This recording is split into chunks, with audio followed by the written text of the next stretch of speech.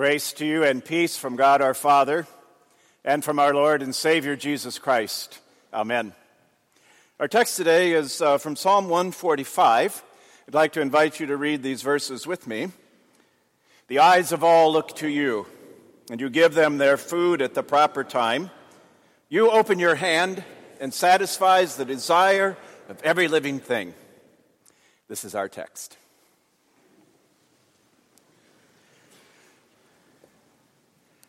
Girls and boys, I know when Thanksgiving comes around, you think of one kind of bird, right? A turkey.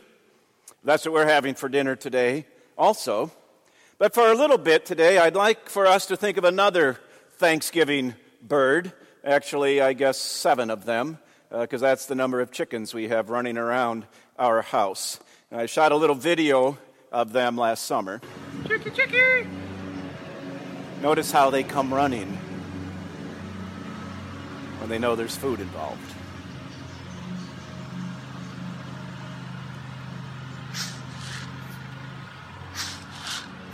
Chicky, chicky! Now, I'm not real proud of that falsetto voice, but they recognize it as their dinner invitation.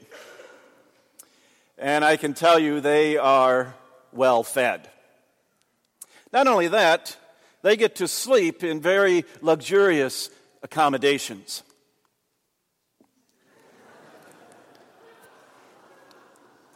And if you can't read the sign above the door, that's my wife's handiwork. Now, I learned something last night. I showed these pictures during the sermon then, and I discovered that not everybody is a Wolverine fan. Who'd have thunk? I did have a couple Spartan fans mention that to me after the service last night. Now, they were very good sports about it, just like Spartans fans always are. And, of course, with the season they're having this year, it's a little bit easier even to be polite and a good sport about it. But I did think about that a little bit and thought, to be fair and balanced, maybe we should show the last 10 seconds of the Wolverine-Spartans football game last month. So this is for you Spartans fans.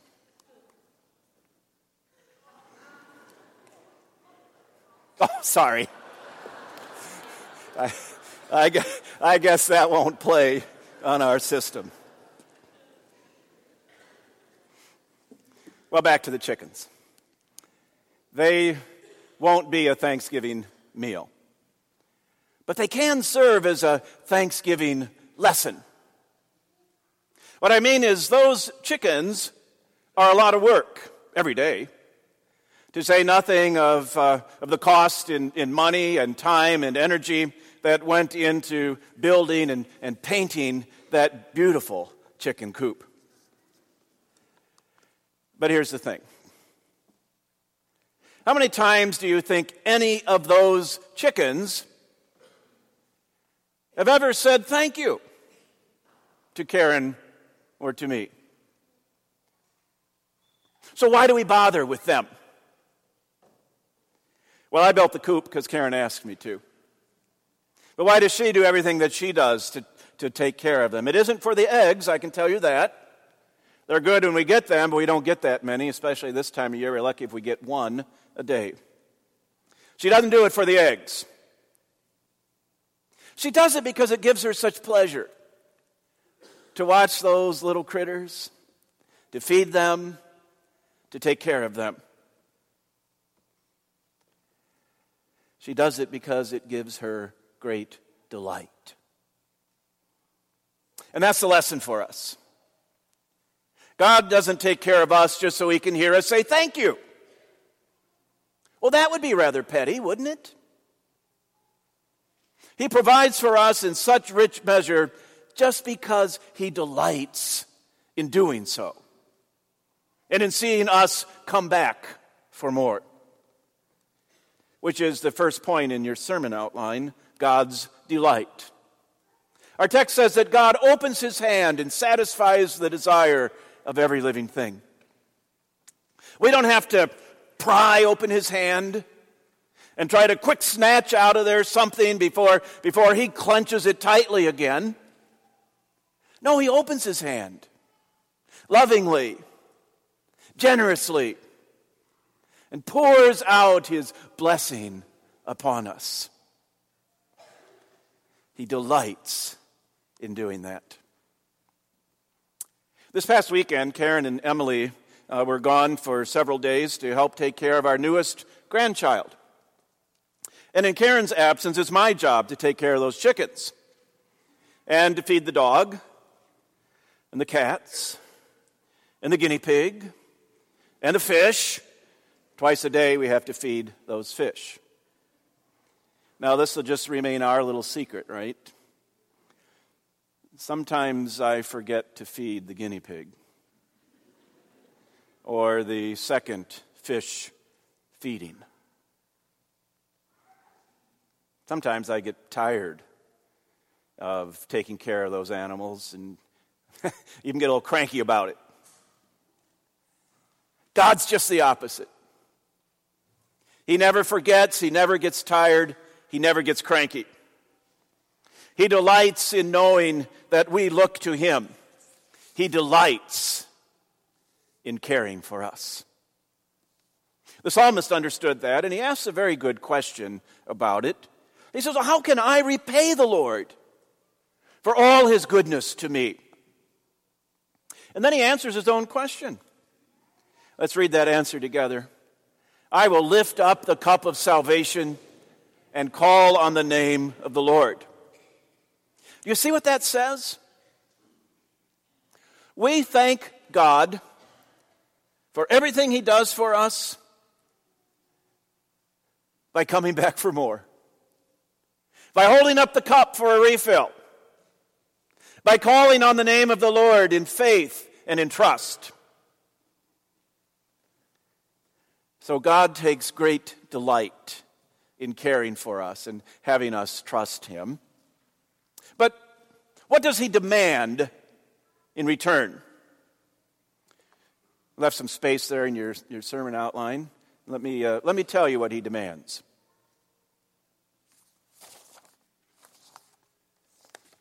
I'm sure I have those demands somewhere. I can't find them here. But you know what? You won't find any in here either. That's because there aren't any.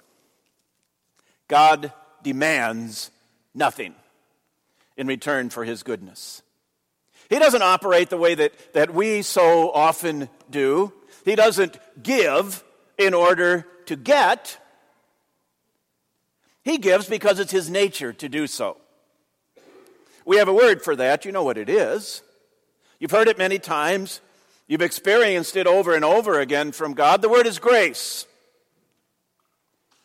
We heard a word of grace again earlier in the service when Pastor Adams pronounced the absolution and reminded us and assured us and gave to us God's great gift of grace in his Son, Jesus Christ, forgiveness for all our sins.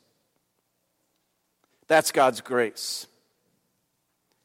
The question is, do we truly believe everything that word conveys?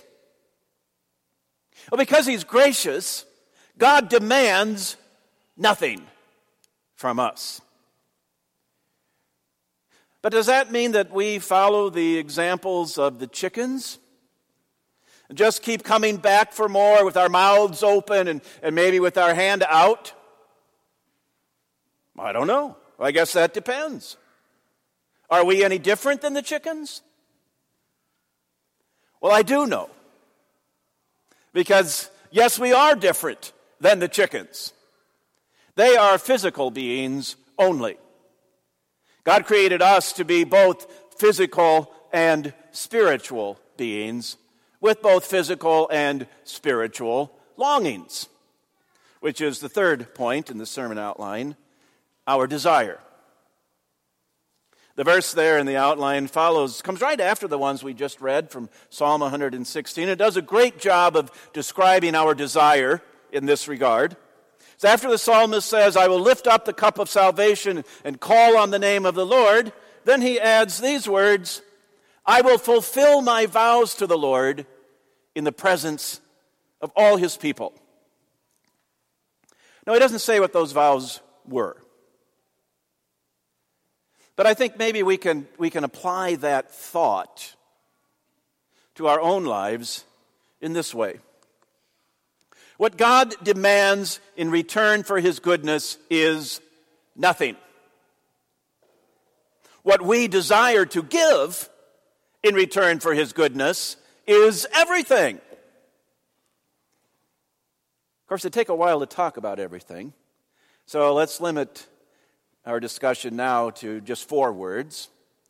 The 4 words that we spoke earlier, taken from Martin Luther's explanation, where he said, and then we said, for all which it is my duty to what? To thank and praise, to serve and obey. Now remember that duty is ours because we've said we want it to be, not because God says it has to be. In other words, we desire to thank and praise, to serve and obey the one who has so generously and so graciously provided for us. And we thank God when we realize just how much he has blessed us. And we can say thank you to him, not just with the words we use, but also with words we don't use. Words of grumbling and complaining. We can give thanks to God by being content with his gifts to us. Contentment. Can that be something we desire today as a way of giving thanks to God? To praise God really means, it's talking about public thanksgiving. Well, everybody likes to be praised, don't we? Makes us feel good. Did you know God likes to be praised too? Not because it makes him feel good, but because it makes him look good. Now, you heard me right. God likes to be praised because it makes him look good. But for a different reason than you and I like to look good. That has to do with pride in our case. For God, he wants to look good not for himself, but especially for those who don't yet know him. Because when God looks good, we talk about that, don't we, St. Lawrence folks, in our mission statement, to show others how beautiful it is to live with Jesus. When God looks good, other people are attracted to him and look to him in faith and in trust. Would today be a good day to praise God, letting everybody know how great and how good he is? And then there's that second pair of words, to serve and obey. I'm going to turn those around as we talk about those briefly.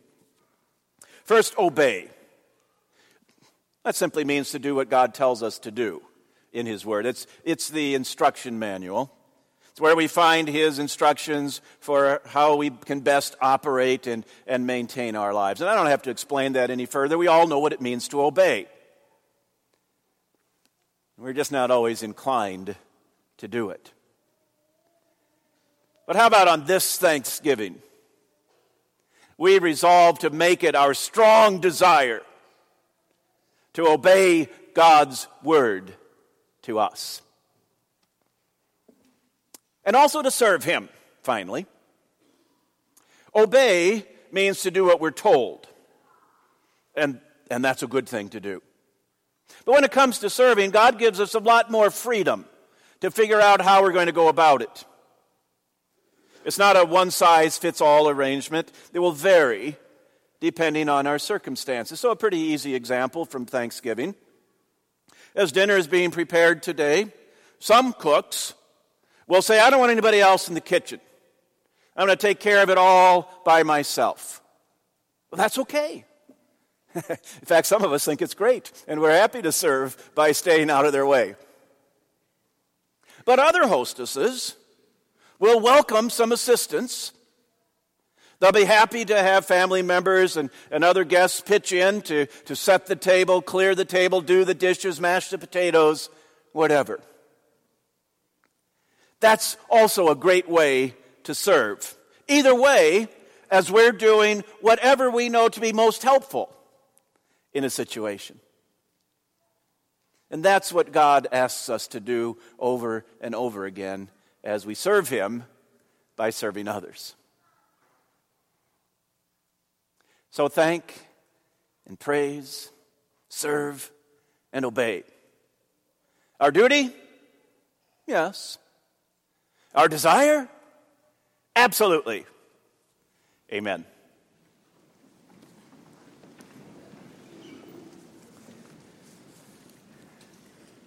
And the peace of God, which passes all understanding, will keep your hearts and minds in Christ Jesus. Amen. I'll ask you to be seated. Before we receive the offering, our St. Lawrence congregation knows that our Brandt family has had a very trying time during these past 4 months as our daughter Emily has struggled with a very serious illness. And it seemed like it'd be appropriate on Thanksgiving to do something a little special, to say thanks for all the support that we have received from the members of our congregation and other people as well. And so it took a little bit, but I talked Karen and Emily into allowing me to videotape a little interview with them. And I did that just a couple days ago, and I'd like to show that to you right now.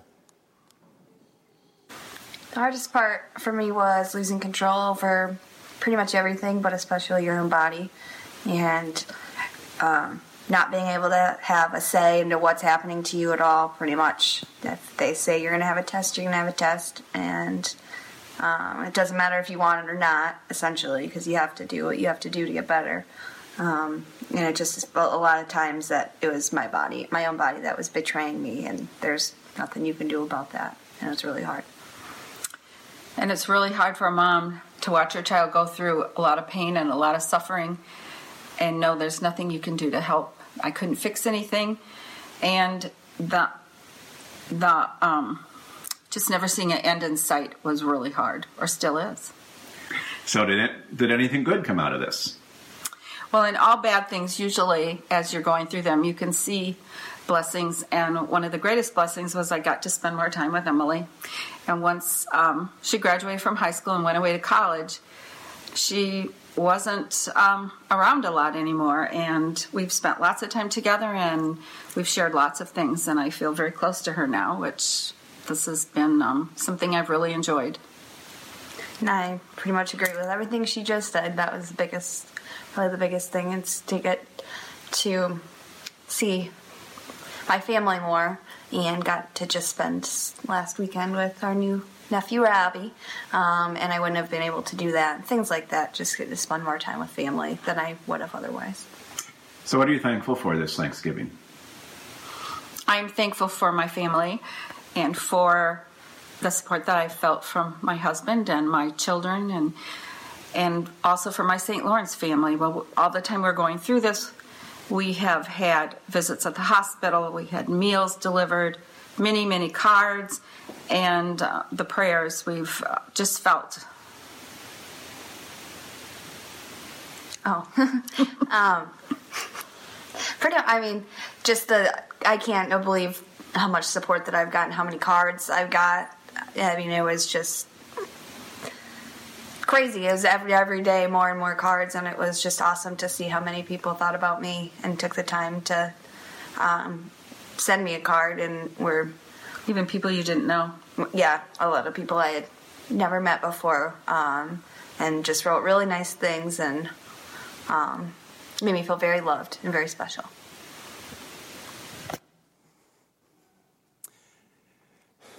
So a couple pretty amazing ladies, and with them I just want to say thank you to our amazing St. Lawrence family. Thank you.